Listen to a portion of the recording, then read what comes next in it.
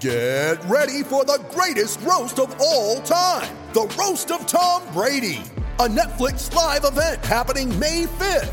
Hosted by Kevin Hart, the 7-time world champion gets his cleats held to the fire by famous friends and frenemies on an unforgettable night where everything is fair game. Tune in on May 5th at 5 p.m. Pacific time for the Roast of Tom Brady, live only on Netflix. You ready? Showtime.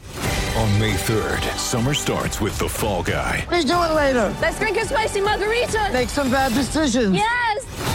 Audiences are falling in love with the most entertaining film of the year. Fall Guy. Fall Guy? Fall guy. That's what the poster said. See Ryan Gosling and Emily Blunt in the movie critics say exists to make you happy. Trying to make it out? Nope. Because I don't either. It's not what I'm into right now. What are you into? Talking. Yeah. The Fall Guy. Only in theaters May 3rd. Rated PG-13.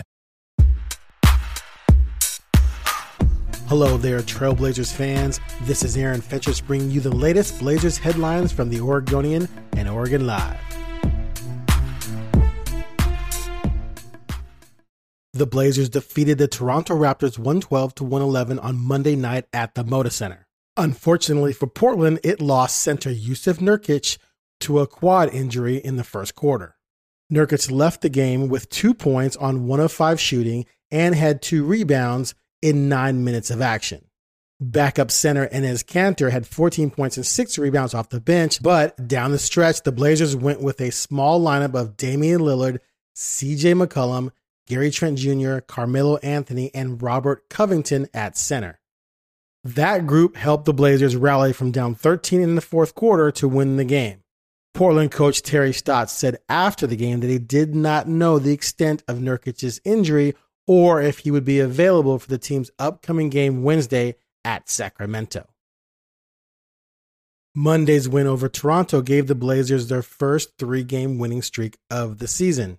The Blazers are now 6-4 and in a 3-way tie for number 4 in the Western Conference with Utah and Golden State. The Blazers travel to Sacramento on Wednesday to face the Kings, a team they defeated Saturday night. Portland then returns home to face Indiana on Thursday in what will be the first back-to-back of the season for the Blazers.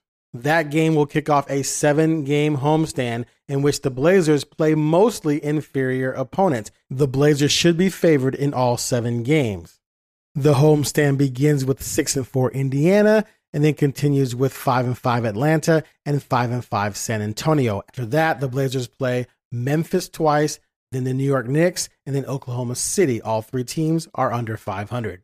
This is a great opportunity for Portland to rack up some victories before starting a 7-game road trip January 28th at Houston. That trip also includes stops at Milwaukee and Philadelphia. Portland pulled out its 112-111 win over the Raptors at the Moda Center on Monday night, thanks mainly to 3 key players: Carmelo Anthony, Robert Covington, and CJ McCollum.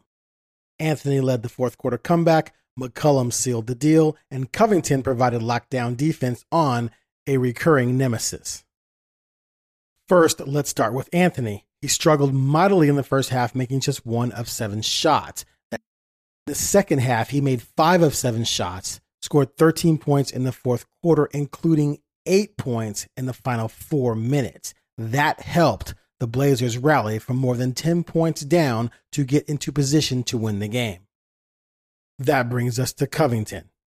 He struggled early dealing with Toronto All-Star Pascal Siakam, who had 12.7 rebounds and 5 assists just in the first quarter. Both CJ McCollum and Damian Lillard said Covington took that personally. Siakam managed just 10 points the rest of the game. He did finish with a triple-double. However, he only had 4 points in the fourth quarter, and with a chance to win the game with under 10 seconds remaining, down by 1, Covington locked him down and forced him to miss a shot that clanked off the rim. That whole sequence was set up by the game-winning shot from CJ McCollum. The Blazers, down 1, forced a stop, and McCollum ended up with the ball and was guarded by Toronto guard Fred VanVleet. With under 20 seconds remaining, Portland did not call a timeout. Instead, they allowed McCollum to bring the ball up the court. He did a spin move at about the 3-point line, dribbled down to the right side of the key.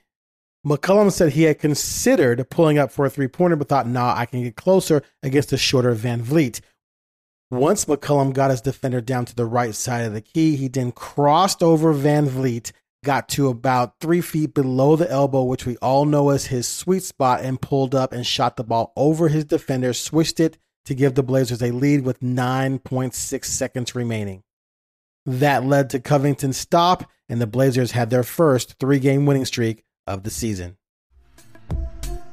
Thanks for listening. For more, head to OregonLive.com/Blazers and make sure you subscribe to the Blazer Focus podcast wherever you get your podcasts.